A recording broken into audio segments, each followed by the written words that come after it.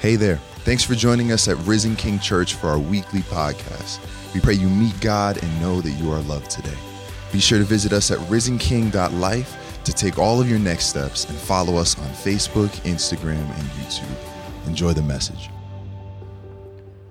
We want to begin a journey to not only to the cross of Calvary and Jesus' sacrifice for us during Holy Week, but also to get all the way to resurrection.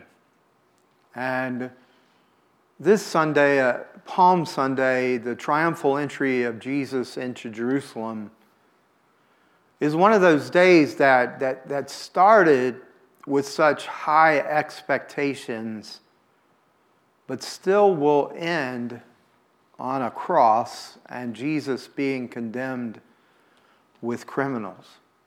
And I thought it was important, and I'd like you to track with me as we go through thinking about what Paul taught Timothy in the second letter that he wrote to him in the 4th chapter, where he explained that as a man of God, as a servant of God, that he would have to endure suffering.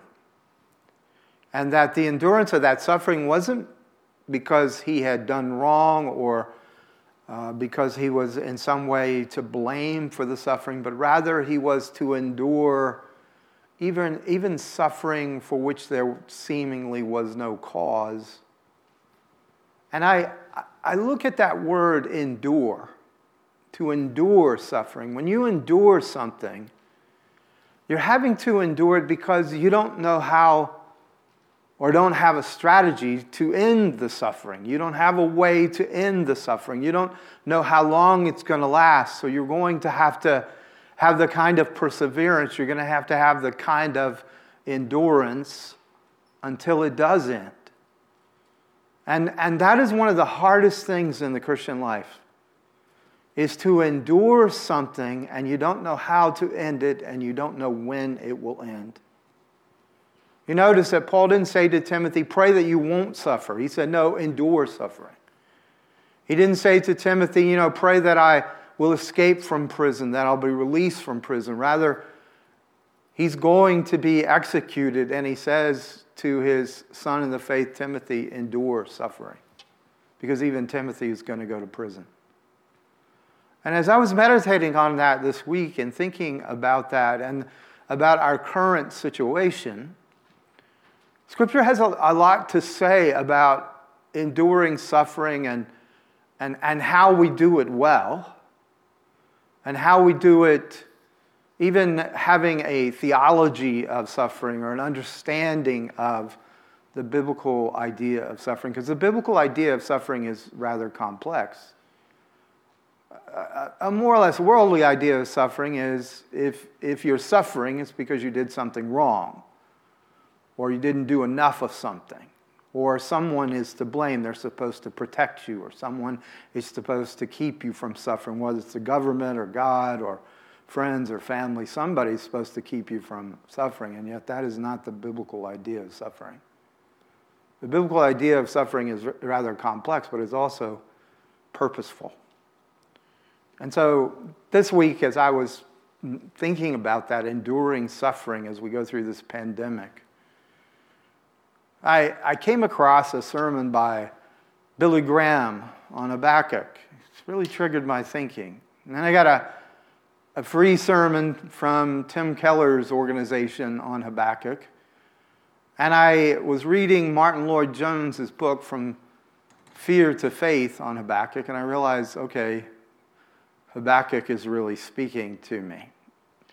Now, Habakkuk is not a book. It's not one of the prophets that we spend a lot of time in. A lot of times we don't spend any time in Habakkuk whatsoever. As a matter of fact, we don't even know how to pronounce his name correctly. I remember growing up, I always called him Habakkuk, putting this emphasis on the last syllable. And as I grew up, I started calling him Habakkuk. But the truth is, it's an Aramaic name, and no one knows exactly how to pronounce it. And so a lot of us overlook Habakkuk. But we do so not realizing that in this little minor prophet book is some really powerful stuff for enduring suffering. And so I want to start with the first chapter. We're going to look at different verses and different themes here in the first chapter. After Easter, we'll come back to it and look at the chapter on faith. But I want to start with Habakkuk's interaction with God. In the first chapter, he actually gives two pretty intense complaints. And sandwiched between these two prayers of complaint is God's answer to his prophet. But the initial complaint begins something like this: "How long, O Lord, must I call for help, but you do not listen? Or to cry out to you, there's violence, but you do not save." And then he really makes a very dramatic statement in his question. He says, "Why do you make me look at injustice? Why do you tolerate wrongdoing?" See, what he's saying here is, I'm living in a generation, I'm living in a time where all I see is evil. When he's saying injustice here, he's not just talking about legal justice or legal injustice. He's talking about the fact that all he sees in the land is corruption and evil and people getting away with all kinds of unrighteousness and living unholy, unclean lives. And he's crying out to the Lord, "Why do I have to see this day and night? Why do I have to see such evil?" And it reminds you of what Ecclesiastes says in chapter 9, verse 12. It's one of those difficult things about suffering in the Scriptures. The writer, Ecclesiastes, says, "No one knows when their hour will come. As fish are caught in a cruel net, or birds are taken in a snare, so people are trapped by evil times that fall unexpectedly upon them." 3 weeks ago, I came down with the symptoms of COVID-19. And though I haven't had the respiratory issues and I didn't get into my lungs, the fever and the body aches and the joint aches were wave upon wave of pain. And no matter how much I prayed, no matter how much I bound the virus, it just was squeezing me in terms of waves of pain that would last for long periods of time. I've been a week without symptoms, but the time of intense pain made me feel the same way I felt when I had malaria 10 years ago. There are these times, and of course, Habakkuk is really talking about a kind of national moral decay. He's talking about economic decay. He's talking about insecurity in the nation and stuff like that. But the Scriptures is saying that there are times in certain generations where you feel like you're trapped by evil, where unexpected things fall upon us. I was watching a news program in January, and the commentators were talking about the stock market and it's how unbelievably prosperous and successful the stock market was and the economy was. And they said nothing can stop this market, not having any idea whatsoever of what was about to come. How in a moment, as it says here, unexpectedly, evil times trap people. That's what the Scripture teaches. That's what it talks about. It doesn't just talk about how all of the times of our life are going to get better and better. Matter of fact, the historic context of Habakkuk's ministry and life was they had this very good king called Josiah. And Josiah had instituted reforms and had brought the people back to God. And during his reign, there was prosperity, there was peace, There was security. And the people believed that because of Josiah and because of the prosperity they had enjoyed and success they had enjoyed under Josiah, they expected it to continue and even to get better, but his sons were wicked, and his sons were wicked. And by the days of Habakkuk, these sons had so corrupted the land and had lived in such unrighteousness that there was nothing but evil everywhere and injustice everywhere. And so what Habakkuk was doing was saying, we expected it to get better, but it only got worse. And it's far worse than we could ever have imagined. See, he's reflecting what many of us, maybe we don't always admit it, but our assumption is that it should get better and better. It should get better for us, for our children, for our children's children.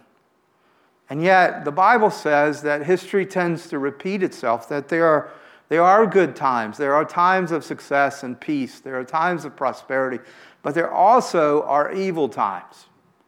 And these come just as the good times come. If you were to look at the turn of the century, of the 20th century, you would see that everybody was expecting it to get better and better.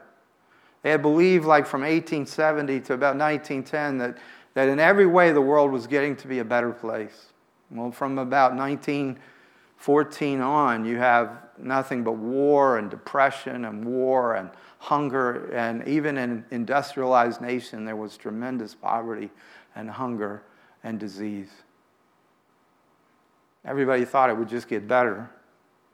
Instead, evil times come.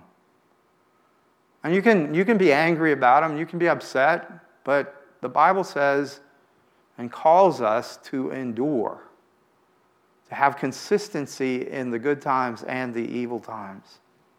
As we go through a pandemic, what looks like a certain recession, but especially as we go through what seems like some of the most uncertain times, then we need to learn from the Scriptures, what do we do so that we can endure?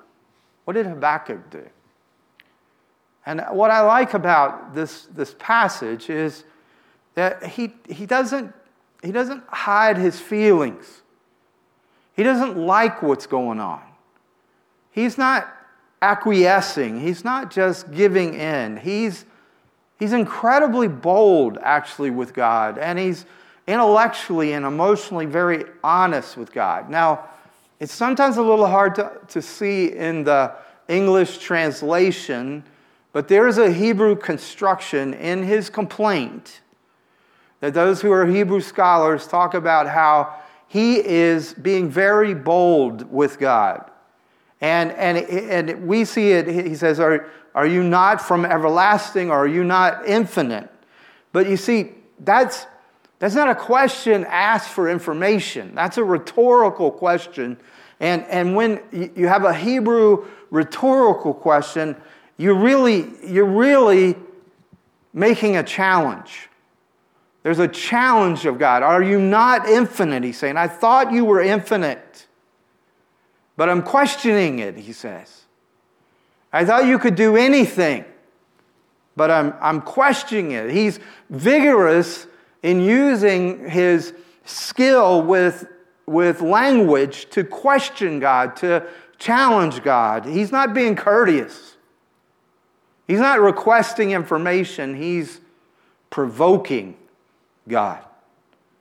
And basically what he's saying is, why are you letting evil and injustice reign in my nation? And we're going to look at God's answer a little more fully, but here he is just calling God out, and God's answer is such an interesting one. God says, well, I'm raising up the Babylonians. Well, that wouldn't have in any way, shape, or form made Habakkuk feel any better. He's like, okay, so you're going to take our violent nation, you're going to take our suffering nation, you're going to take our corrupt nation, and you're going to bring a nation to bear on us that's even more violent, more corrupt. How is that a solution? Is basically what Habakkuk is saying. And I know it might be hard for you to believe, but he has, in a way, he comes very close to saying, God, are you crazy? God, are you nuts? He's really getting up how angry, how upset, how desperate he is for his people. But here's the thing that you have to see in this, and it really is, it's in all of the great wrestling with God prayers in the Old Testament, is the thought never enters his mind to walk away from God. And he never stops praying. This isn't his blog. This isn't his treatise about God. This is his conversation with God. This is his prayer life. He never thinks about turning away from God. He never thinks about walking away from God. And he never thinks to stop praying, even though he is hurting and he is confused. Matter of fact, we see this really clearly, that even though he uses this Hebrew rhetoric to say, are you really infinite? Then when he calls him my Holy One. See, there's a unique characteristic of many of the people of God who really wrestle with God in prayer, and it's that there is a faithfulness in their wrestling that even as they're challenging God, they're not disengaging from God. They're not going somewhere else to get answers. They're unconditionally, faithfully wrestling with God. You see, in a way, this is a kind of counterintuitive spirituality. See, it's not like the religious. The religious person kind of operates out of a superstitious distance from God that says, I can't address you like this. So what happens is a hypocrisy enters into the religious, and though they're just as angry and just as desperate, they're not as honest. Because they don't think they're supposed to. They think that they should have this kind of a distance, as if, in a way, they can hide the fact that they really are filled with anger or fear, or they're really fueled by uncertainty and anxiety and worry. As if any of that can be hidden from God. Religion is not a veil that hides anybody from God. And yet some would approach God and say, no, you have to have this form, you have to have this ritual, but that's not what Habakkuk had. And then there are other people who have a sort of a spirituality that we would say is more current today or contemporary, in that I just walk away from any sense of God whatsoever, because he can't possibly be good if there's suffering like this in the world, or if there's pain or anything else. Then I can't count on or have a relevance of God. Now, it's interesting that we live in a nation that wants a God to protect us, but does not want a God who asks us to obey him. And so there's a counterintuitive spirituality that's being expressed by Habakkuk here. He's bold and he's honest, but he's faithfully engaged with wrestling with God. He's not looking for another place. And what we see is in his understanding of God, when he says, my Holy One, he's really saying, look, I wouldn't be so upset if I didn't know you were holy. It wouldn't upset me so much that the world is so unholy if I didn't know you were holy. In other words, what he's really saying is what the disciples said to Jesus: where else can I go for cleansing? Where else can I go for eternal life? Where else can I go? What else can I depend on? What else can I do? You have the words of life. Now, I don't know your personality. I can tell you mine, and I can tell you where Lisa and I have often had some conflict in terms of how in our personalities related to God. I always related to God as blaming God. I yelled at God. I was angry with God when things didn't go the way that I thought that they should. Lisa always was more, reticent to blame God or to be upset with God, but she was often upset with herself that she hadn't done enough, that she hadn't prayed enough, that she hadn't read her Bible enough. And in both cases, whether it's that I'm angry that things didn't turn out the way that I envisioned them or I expected them, or it's guilt, I didn't do enough, or whatever it was, all of those reactions to God will not allow you to draw near to Him. If you are full of anger, you will not allow Him to comfort you. If you are full of guilt, you will not expect Him to do what He alone can do, and that is to give you those words of life. It's important that you realize that drawing near to God is not a religious thing. It's a relationship thing. And there's a basis on which we draw near to God that has nothing to do with whether we've done the right things or the wrong things, whether life has gone the way we wanted it to or not gone the way we wanted it to. See, what you see in Habakkuk and you see in others in the Scriptures is this unconditional faithfulness at wrestling with God and never letting Him go, never disengaging, even when it looks hopeless, even when you feel the most desperate, you don't let Him go. You don't run away from Him. You don't walk away from Him. And some of this aspect of Habakkuk here is really a revelation of an incredibly rare person. We see these kind of prayers in the Psalms. If you go to Psalm 39 or you go to Psalm 88, you'll see this kind of faithful, unconditional wrestling with God. You look at Job. Job wrestles with God. Job demands an answer from God. He never stops asking for an audience with God. And even in all these things, the Scripture says Job did not sin. Jeremiah, and you go look at particularly around chapter 16 through 20 of Jeremiah, and he is lamenting. He is lamenting how hard his ministry is. He's lamenting how difficult the people are, how little the words that he's speaking are penetrating into the consciences of the people and the nation. These all are witnessed to us. These are recorded by the Holy Spirit. These are given to us. These are witnesses to us of how understanding our God is when we go through these evil times, how He knows how we speak when we're desperate. And if you can't get your desperation out, you can't endure suffering. It'll fester inside of you. It will make you anxious. It will make you angry. It will make you hopeless. God knows how we speak when we're desperate. And He's asking you and me in the midst of this time to be desperate people who are bold in our desperation and honest, but that we don't walk away from Him. We faithfully wrestle with Him.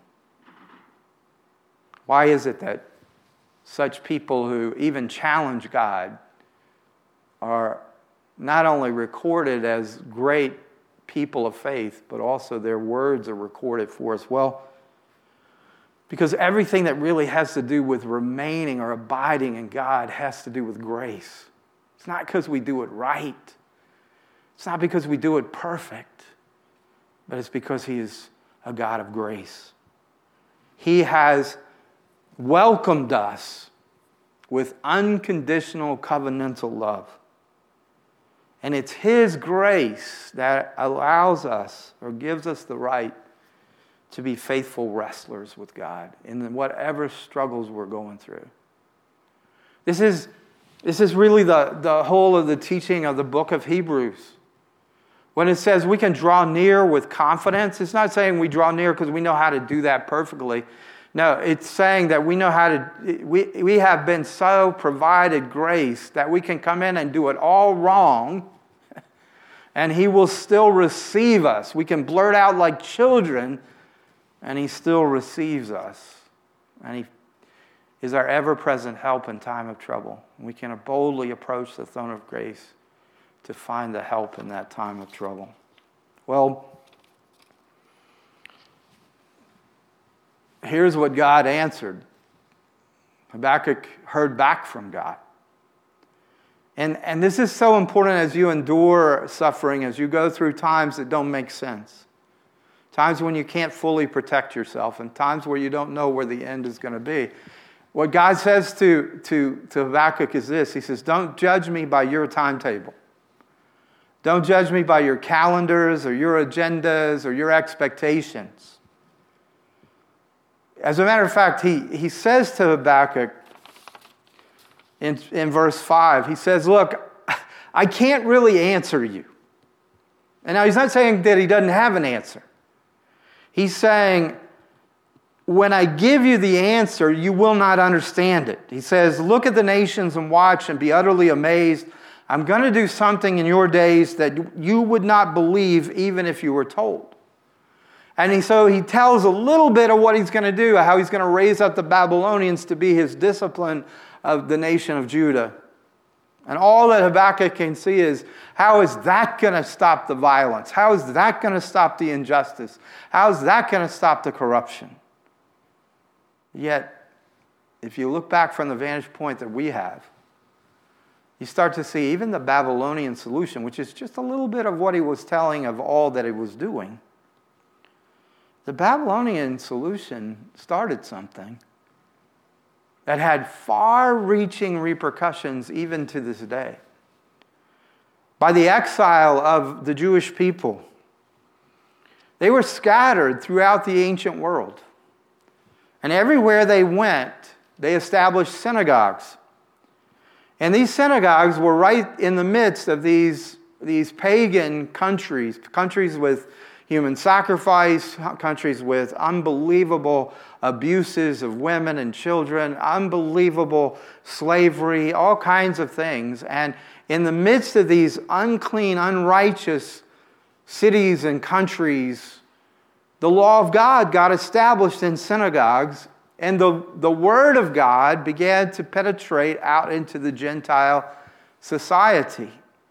These synagogues became places where Gentiles learned about the Lord, learned about Yahweh.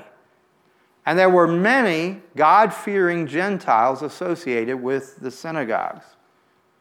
And the historical record says that the fastest spread of the gospel of Jesus Christ were with these God-fearing Gentiles who were connected to the synagogues. So the exile that looked like it wasn't accomplishing anything was actually accomplishing a system of spreading of the good news of Jesus Christ throughout the pagan world and setting up for the gospel to go forth into regions and be effective at reaching people who would not have been reached if they had not had the framework of the law of God. Look at the nations and watch, he said. Be utterly amazed, for I'm doing something in your days. Something you would not believe or understand, even if I told you.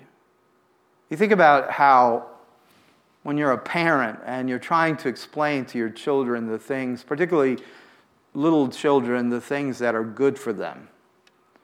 And no matter how many times you explain it to them, they still say, why? Why can't I eat ice cream all the time or candy, or why do I have to go to bed, or any of these things that you know that they have to do in order to grow and be strong.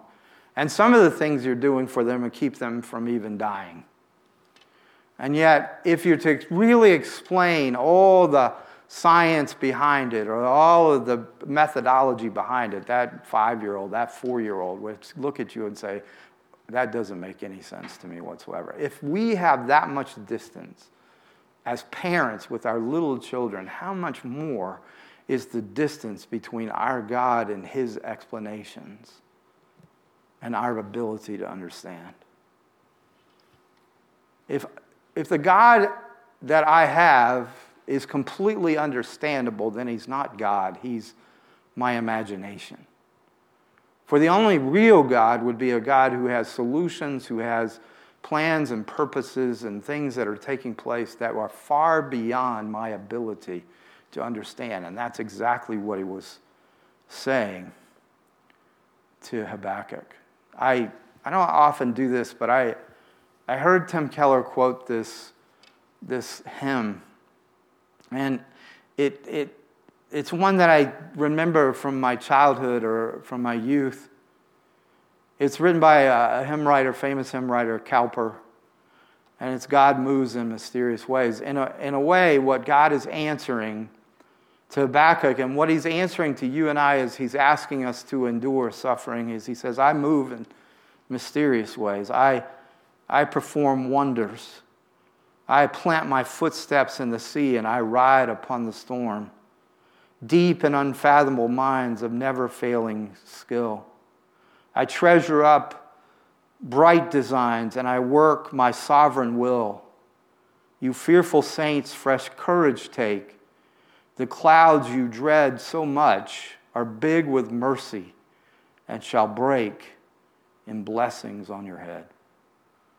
You see, you may not know this and you may not be able to understand it, but everything that he's doing is to break blessings on your head.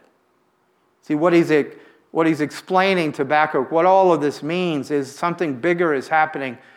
Something is bigger happening in his lifetime than he can explain to Habakkuk. As a matter of fact, he tries to explain. He says, I'm bringing salvation out of injustice. I'm creating a whole new category. It won't just be justice and injustice. There will be this category called grace. It's such an amazing thing when you realize, yeah, Habakkuk wants the world rid of corruption, but he's part of the corruption, so the world would have to be rid of him as well. And so what God wants to do is to rid the world of corruption without ridding the world of you. And the only way that he can do that is through grace, not through justice or injustice, but he has to do a whole new category of dealing and relationships with human beings, and it has to be the category of grace. And he brings out of the injustice of the world, out of the unrighteousness of the world, salvation. Paul takes the book of Habakkuk and the teaching of Habakkuk and he applies it to the cross of Jesus Christ in Acts chapter 13, verse 38. He says, my friends, I want you to know that through Jesus, the forgiveness of sins is proclaimed to you. Through him, everyone who believes is set free from sin. See, this way he could rid the world of sin without ridding the world of you. A justification you were not able to obtain under the law of Moses. Take care that what the prophets had said does not happen to you. And then he quotes Habakkuk. Look, you scoffers, wonder and perish, for I am going to do something in your days that you would never believe, even if someone told you. You see, the real answer to Habakkuk's question, and actually the one who really is everything that Habakkuk thinks he is. See, Habakkuk thinks he alone is righteous. He thinks he alone is forsaken. He thinks he alone is suffering. But the real answer is the cross of Jesus Christ. And Jesus is the real Habakkuk. Because he really is innocent and yet is suffering. He really is righteous, but he's being treated as if he's guilty. He has been betrayed by his own disciples. He's been rejected by his own people. And now he is on the cross forsaken by his Father. As a matter of fact, he himself says those things. My God, why have you forsaken me? He is the one really going through what Habakkuk is complaining he's going through, but Jesus really is going through it. Habakkuk was never alone. And you and I are never alone. You see, though Habakkuk was a faithful wrestler of God, he was only a type, he was only a foreshadowing of the true faithful wrestler, the unconditional wrestler with God, who became sin so that you and I would become the righteousness of God, so that we can endure suffering as he now has given us the right to draw near. So I'm trying to say to you today, don't walk away in your suffering.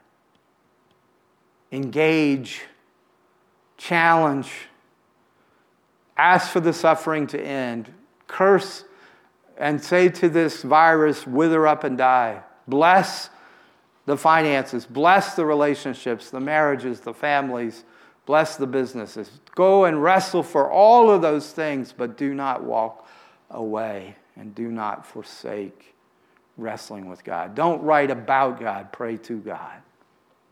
Because remember, in this brand new category of grace, it's not how right you do it, it's how close you draw near to Him. Draw near to Him, and He'll draw near to you. All of this was done. All of this was done so that God, who is rich in grace, rich in mercy, unlimited in love and in wisdom, can orchestrate the things in your life and my life so that blessings break over your head and over your family's head and over your life. Will you pray with me?